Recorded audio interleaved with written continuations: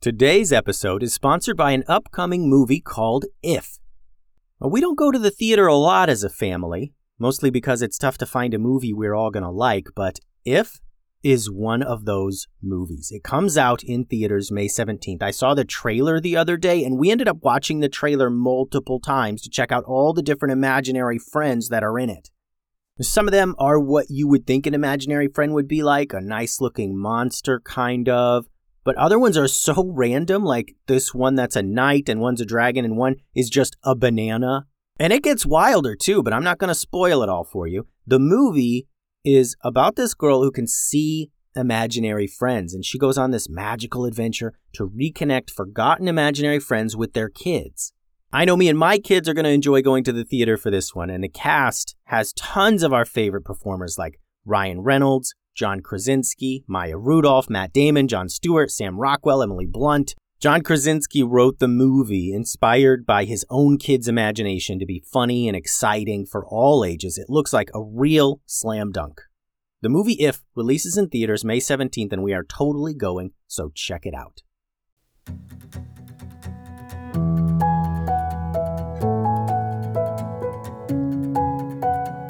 Hello, and welcome to the Kid Stories Podcast. I'm Phil Bechtel.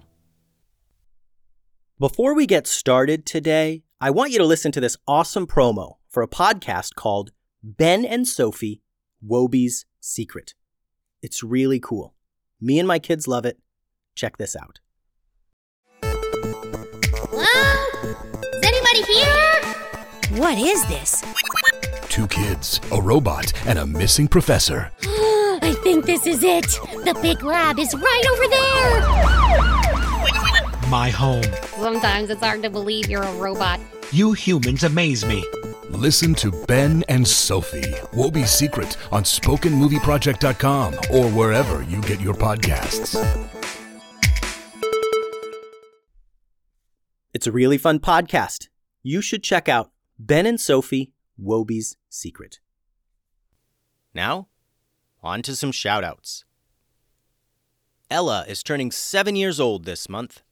That's a big deal. I think if Ella was a character in Valley Town, she would be Boulise. Gentle with the bunnies, but tough with the cave trolls. Happy birthday, Ella. And Alex is Ella's little brother. If he were a character in the Valley, I think he'd be... maybe Ben's pet lobster Carswell? No. He'd be Goose, the kid wizard. Thanks for listening, Alex. And Grady just turned 6 years old. Happy birthday, Grady. I think if Grady were a character from the series, he'd be a young Master Momo, living with space wolves deep in a cave somewhere. Happy birthday, Momo. Grady. And Corbin is Grady's brother. Corbin, I think if you were a character in the series, you would be a tree beast, but a good one. Thanks for listening, Corbin. Also, Felix and his cat brother Pebbles from Toronto, Canada, enjoy the stories. I imagine if Felix was a character, he'd be Ben, and Pebbles would be his pet lobster Carswell. And Verity and Clements from Pittsburgh like to listen. I think if they were characters from Valley Town, they would be Gwen and Evie from the Mermaid Kingdom. Thanks for that drawing, Verity. It was great. Thanks for listening, you two. Now on to today's episode, Max and the Grey Dragon Part 5. Last time on Part 4, some heroes protected the eastern coast of the valley from the Gloop attack, and now we join the heroes on the western front for their battle. On the western front, the heroes looked out from the high cliffs of the valley to the shining blue waters of the ocean. All along the western front of the valley, there was a massive cliff.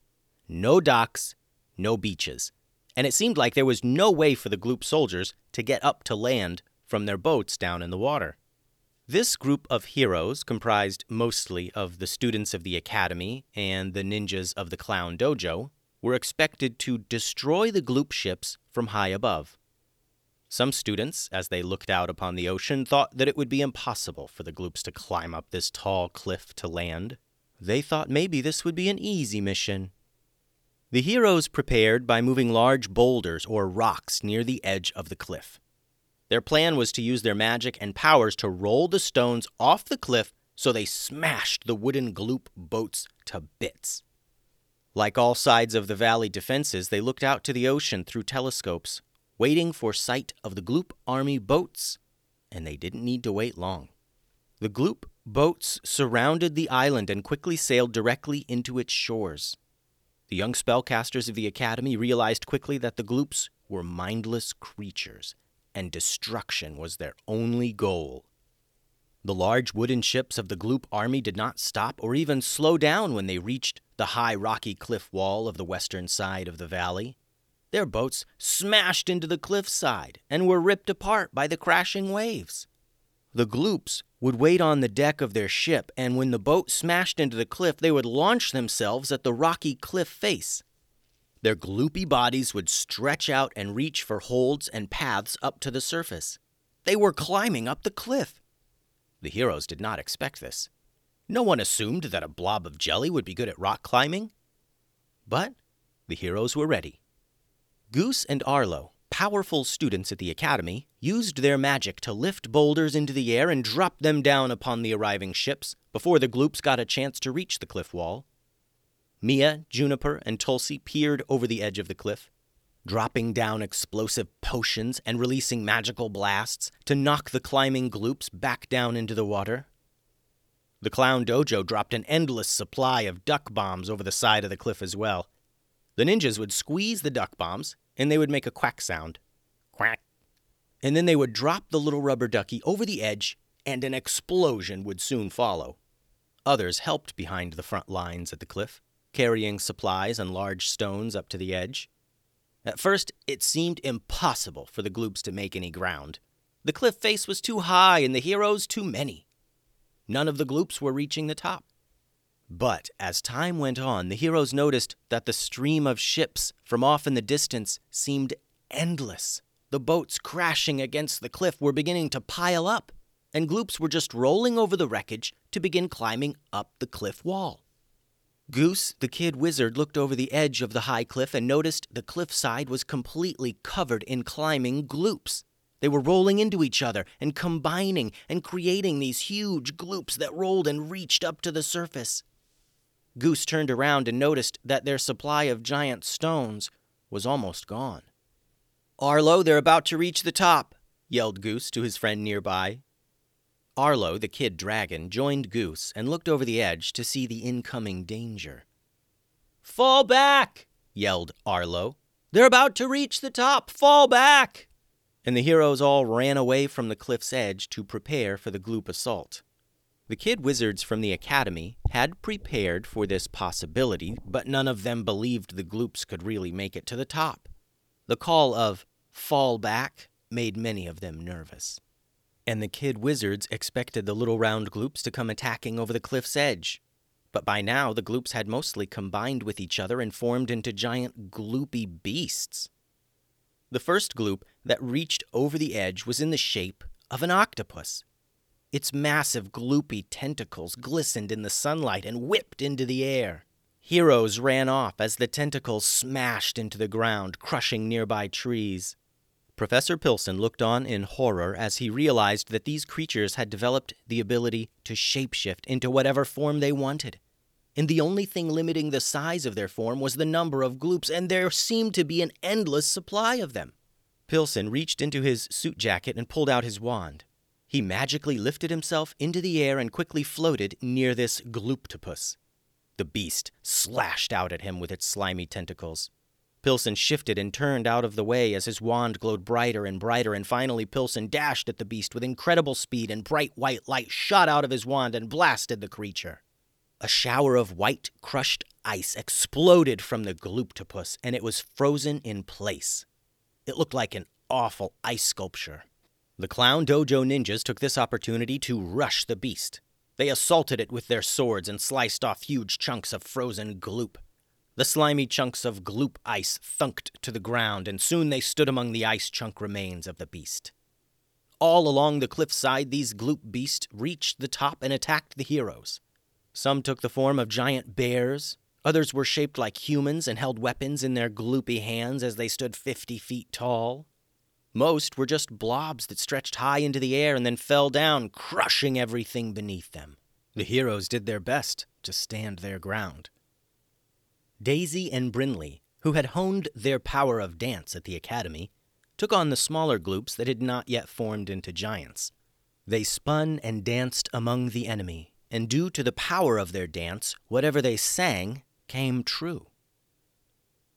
These awful gloops, they smash and creep. I'd rather they be a flock of sheep. And poof, the gloops near them all became a harmless flock of sheep. So they spun and sang and magically turned many attacking gloops into things like bunnies and butterflies. Calvin and Mallory were siblings at the academy, and they had learned how to work together effectively. Calvin had unbelievable speed and ninja skills, and he dashed among the feet of giant gloop monsters, throwing them off balance. Then Mallory would use her magic blasts to topple the beasts, and they crashed to the ground.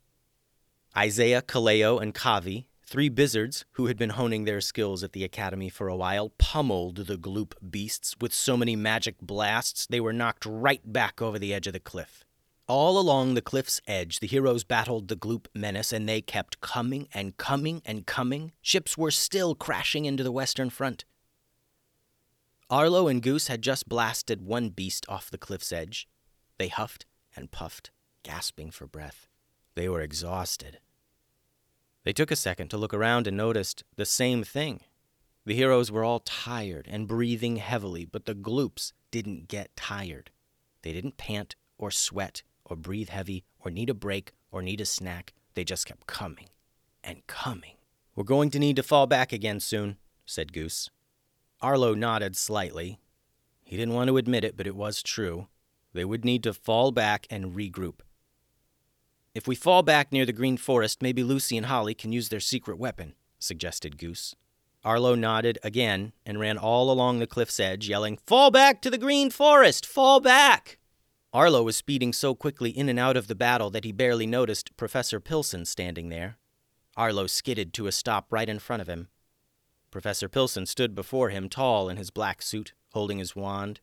He didn't seem tired at all. "Lead everyone back near the Green Forest. I'll hold them off as long as I can," said the professor. The professor was a mysterious figure, and all most people knew of him was that he was one of the most powerful spellcasters in the valley, and he was always serious. "Sure thing, Professor. We'll see you back at the Green Forest later, then." The professor said nothing in reply. He turned to the gloops crashing over the edge of the cliff, and he blasted them with his wand. Arlo ran back among the battle, yelling for everyone to fall back to the Green Forest. As he turned and looked behind him at Professor Pilson, he saw gigantic flames bursting forth from his hand and his magic wand. Flames as big as buildings. The crackling and whooshing of the fire was so loud, even from a distance, that Arlo couldn't hear anything else. The gloop beasts all fell again and again off the cliff's edge in an attempt to flee Pilson's epic fire magic. And as Arlo ran, herding the heroes toward the Green Forest, he knew that even a powerful wizard like Pilson had his limits. No one could go on like that forever. Arlo hoped Pilson would find a way out of that battle and be able to make it back to the Green Forest with the rest of the group. Just outside the Green Forest, the heroes sat on the ground, catching their breath and eating some rations. In the distance, they could hear Professor Pilson continuing to fight off the gloops, and from other directions, all around the valley, they could hear the sounds of battle as other heroes fought off the gloop invasion. Lucy and Holly, 2 girls from the Green Forest, had been training at the academy for a while. Initially, they weren't sure if they had powers or special abilities like the other kids there. But over the recent months, they discovered an ability to communicate with animals telepathically. That means they could get inside the minds of animals and speak to them. The sisters had practiced this ability on all the animals around the academy. Cats, rabbits, dogs, even lizards and birds. And they had a hunch that they would be able to communicate with the dangerous tree beasts of the Green Forests. These monsters were rare, but were some of the most fearsome creatures in all the valley. Lucy and Holly intended to practice communicating with the tree beasts before trying to do so in combat, but they didn't have time now. "Hey, you two," began Goose. "Think you'll be able to reach out to those tree beasts? We're going to need their help. Those gloops are going to be here any minute, I bet." "We'll try," said Lucy. She turned to her sister, and they shared a nervous look. The last time these two encountered a tree beast, it was trying to eat them, and they barely escaped. They could barely believe that now they were actively trying to find them to ask for their help. Lucy and Holly stood just outside the green forest where they grew up. They held hands and closed their eyes and focused their animal-speaking magic out into the woods. Their minds searched for the minds of tree beasts, and they found them in no time. Lots of them. Many more than they ever thought existed. They calmly sent mental messages to the tree beasts, telling them they needed their help and that they were just outside the forest. Instantly, the ground thundered with the sounds of tree beasts stomping to the edge of the forest to meet Lucy and Holly. The other heroes took fighting stances, wondering if the tree beasts would help them or try and fight them out of fear. The beasts stood at the very edge of the forest, not stepping out from among the trees. They growled and showed their awful teeth. All of the tree beasts looked at Lucy and Holly, aware that it was those two girls who were inside their heads talking to them. Lucy and Holly used their telepathic animal-speaking abilities to tell the tree beasts that an incredible danger has invaded the island and that the green forest, along with everything else, will be destroyed if they don't help fight. The tree beasts understood, and they looked out to the west. The heroes followed their gaze and looked out as well. In that moment, the sounds of Professor Pilson fighting off the gloops stopped. And the heroes all heard the thundering of the giant gloop monsters as they began to stomp toward their position. The tree beasts all emerged from the forest now. The heroes were shocked. Most of them had never seen a tree beast before, and some even questioned if they really existed. But now here they were, towering above the heroes. Being so close to them now, they marveled at the brightness of their glowing green eyes. They noticed up close how every branch and stick was razor sharp. They heard the creaking of their wooden trunks as they moved. Their toothy mouths were terrifying, and some of the tree beasts even had multiple mouths all around their trunks and in their branches. These creatures were certainly the most dangerous in the valley, and the heroes were thankful that they were on their side. The sound of the gloop beasts grew nearer, and the heroes saw them come over a tall hill. Most of the gloops were combined with other gloops, forming blobby beasts 10, 50, and 100 feet tall. There were other single gloops swarming at the feet of the beasts, and together they all rushed the heroes at the edge of the green forest. The tree beasts roared an impossibly terrible sound and charged the oncoming gloops. The heroes, now rested a bit and their confidence high, all charged behind the tree beasts to continue the battle. The tree beasts fearlessly smashed into the line of gloop monsters, knocking them to the ground and swiping off chunks of gloop wherever they could. And still the gloops kept coming and coming. From atop the hill, the heroes could see all the way back to the cliff's edge, and gloops continued to pour over the edge, having climbed up from their endless supply of warships out in the ocean. Despite their new alliance with the tree beasts, it all seemed hopeless up there on the hill with so many more gloops heading toward them. There was no way they could fight them all off. And then, from behind the heroes' position came more help. Flying through the air were the witches and wizards of the Rockfields. They were coming from their battle in the east. They flew right over the heads of the battling heroes and tree beasts to the gloops still rolling in from the cliffs. They blasted their magic down upon the rolling and stomping gloops, and the explosions rocked the earth beneath them. Ice and fire magic rained down upon the charging gloop army, and lightning cracked down from the sky. The battle raged on until the ground all around was covered in destroyed gloop goo. The area around them went quiet as the last of the gloops fell to the heroes. The tree beasts lingered for only a moment and then lumbered back into the green forest. The spellcasters from the Rockfields met with the other heroes, and they discussed their progress and what they would do next. "Where's Professor Pilson?" asked Old Witch Tubes. "He stayed back near the cliffs while we retreated to the green forest. He insisted he stay behind to give us time to regroup," answered Arlo. "I see. Me and the others will go looking for him.